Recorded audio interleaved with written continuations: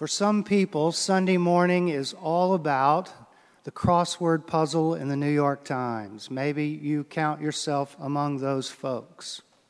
From what I have been told, they start off the easiest on Mondays and lead up to the hardest of the week on Saturdays. Sunday is supposed to be on a level somewhere around Thursday. Not the hardest, but not the easiest. This strikes me as so fitting because the riddles, the parables of Jesus we have today on a Sunday, seem to me to be about a Thursday. There are harder ones and there are easier ones. In the Gospel of Matthew, I'm pretty sure the hardest one, and you won't hear this one read much in church because it's just so brutal. A king gives a wedding and he has a banquet and he invites people, and those who don't come, well, he has them killed and their cities burned to the ground. And then it just goes downhill from there. Not a pretty picture. There are easier ones. I think the parable of the sower is a little easier. Not just because it has a solution given a few verses later, although, as Carla mentioned last week, some speculation about the reliability of that interpretation, but it just seems a little easier. Now, that being said, I don't think these two are all that easy. I think they're hard enough, don't you? Here's the story of a man who finds treasure on somebody else's land, covers it over, goes and sells all that he has, and buys the land so he can own the treasure. And that says something about God. I mean, it might say something about ethics or real estate, but God? Or the second one, this pearl merchant, been looking all his life for the best pearl, finds it, sells everything he has, and now he owns the best pearl. Well, good for him, but what does that say about God? A few verses later, I love this. Jesus says at the end of a whole chapter of parables, "Have you understood these things?" And the disciples, one word answer, "Yes." Although you got to think they were faking it. I mean, come on. They probably, like to Jesus' face said, "Oh yeah, sure." And then when he turns around, "I don't have a clue what the guy's even talking about. Why did we ever decide to follow him in the first place? He just keeps talking in riddles." I mean, seriously, it's hard stuff. What I love most about the parables is the ambiguity, though.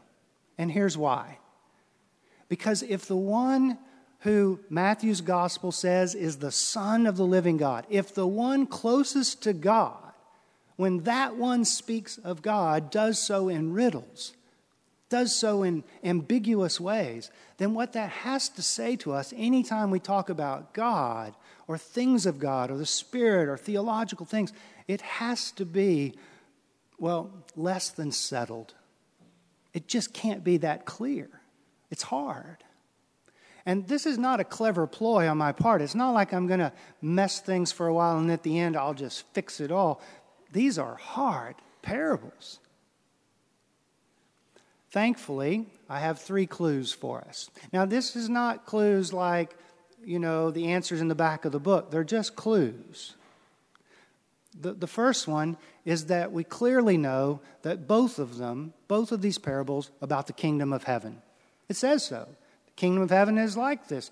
And so we're off and running, right? Well, not exactly, because as it turns out, some don't like that phrase kingdom language, but more than that, this has nothing to do with heaven.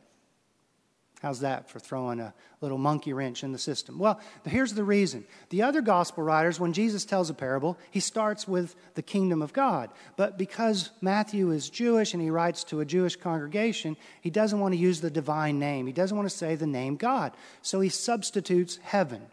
But the problem is that we hear heaven and we think, after you die, it's where you go. It's up there. Wrong. That parable, these two are about now. Some have suggested we translate it the God movement. The movement of God among us, it's like this. And then you have the 2 riddles. That's your first clue. That's all you get, first clue. Second clue. Probably one of the best parable definitions ever was given by a British scholar in the early 1960s. And I love it. It's this long, long run-on definition. It's like crazy amount of sentences that begins with this phrase at its simplest. And then he has just sentence after sentence after sentence. But he says, here's the two things you have to look for in a parable. You have to look for what is common in first century culture and what is shocking. In other words, read along and go, oh yeah, in first century this makes sense, and then where is the rug pulled out? It makes perfect sense in the first century for day laborers to be digging in fields. It makes perfect sense for them to perhaps come upon some money buried because for many people that's how they banked. And it makes sense for a pearl merchant to find a big pearl. But among the many shocks, perhaps the most shocking is that they sell everything to acquire it. Now, are you familiar? Do you know what the word everything means in Greek? It means everything. It just means everything. So they sell their house. If they have a for sale sign, they sell the for sale sign. They sell the furniture. They sell the food in the pantry. They sell the pantry. They sell every single thing they have. The guy that finds the buried treasure, he sells his shovel. How's he going to dig it up now? He has nothing. And the pearl merchant sells everything, sells the donkey that gets him to marketplaces, sells the pearl case where he puts them on display. He doesn't even have a case anymore. He doesn't have any other pearls. He only has this one pearl. This is so strange. The third clue is that we know it's the language of comparison. This is set next to that. The movement of God is like. It's the language of simile or metaphor. It's a comparison, right? It's like when I said, well, solving the riddles of Jesus is like solving the crossword puzzle. You know that I don't mean for you to get a pencil out and write in your Bible verse 8 down and verse 15 across. I mean, it's just a metaphor, right? But there's something there. It's about solving. So what scholars have done is they said, well, if it's about some kind of comparison, what is it? And so they start guessing. Some say it's about the great value. Great value. When I was in junior high, I remember we were playing ball across the street from where I live, baseball, and this man came across the street with a metal detector. You remember they used to sell these in the back of magazines? You put the little headphones on, you go along the ground.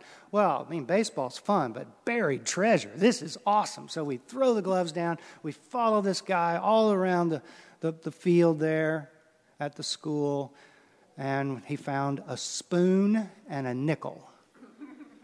It's not exactly buried treasure, right? It's not what I pictured. But in this parable, it is treasure. Treasure beyond imagination. Think back to your childhood. This is like the pirates, buried treasure. And so some have suggested that what the parables are saying is that becoming part of the God movement is to become part of something beyond your wildest imagination. Not that we get rich, that's missing the point of comparison, but that there is something of great value.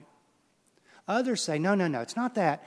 It's the sacrifice they make. Because Matthew's gospel has Jesus, like the others, saying, give everything away, come follow me. Maybe it's that. Personally, this is just a hunch, but I think it's the finding. Both of them discover something. They find something, but they do it in entirely different ways. Did you notice that? The one guy is digging a hole and he hears a different sound. You know, the shovel just makes a little different sound. And the next thing you know, it's treasure. It's kind of like, some say, it's the way that we come to God. That the two parables are a contrast. That some people come to God and it's almost by accident. He's just digging, and the other one, he seeks pearls all his life. So they say, well, maybe that's the way we come to God. It kind of reminds me of the Antiques Roadshow. You ever watch that? You know, you stand in line. You got this clock that your grandmother brought over from Germany. It's just an old clunker. and you plop down in the chair, and you go, yeah, it's just an old clock, and the person touches it with their little pointer, and then finally comes the punchline. Do you have any idea what it's worth? No, don't. I haven't a clue. Well, I think conservatively at an auction it would, and the next thing you know, they're rich. And I love the look on their faces. It's always like, oh my God, really? Seriously? Some people come to God and it's just not something they planned. I love the story. Elaine Pagels, she's a religion writer and professor of religion at Princeton University. I mean, she's a religion scholar, but the way she comes to God, it was almost by accident. Her son was diagnosed with a disease, terrible disease. On Sunday morning, she went for a jog. Clear the mind. Gray, chilly Sunday morning in Manhattan, and it starts to rain, so she just steps into the vestibule of a church. And the hymns and the prayers of the people wash over her. It's not like she got up in the morning and said, I'm going to find God today. It just happens.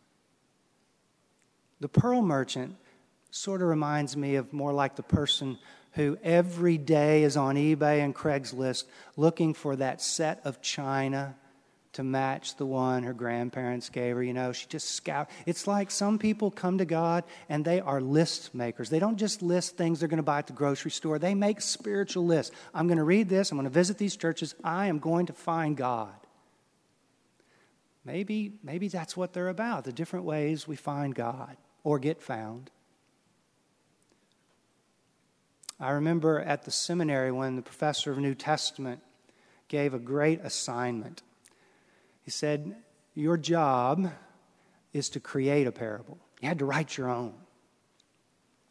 I kind of thought it was funny, but it was really a great idea because you saw these students walking all around campus with a little notepad and a pencil. They're just trying to find something, the kingdom of God is like, and they're just jotting them down. And then they'd come up with some kind of comparison.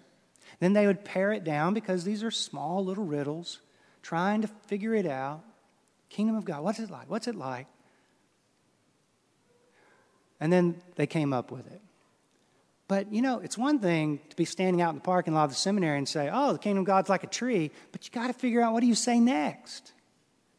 What do you say? And how do you end a parable? This is not how I would end these two. Not that Jesus asked, but, if he had done a polling, like, how many of you think it should end like this? No, I don't think so, Lord. No.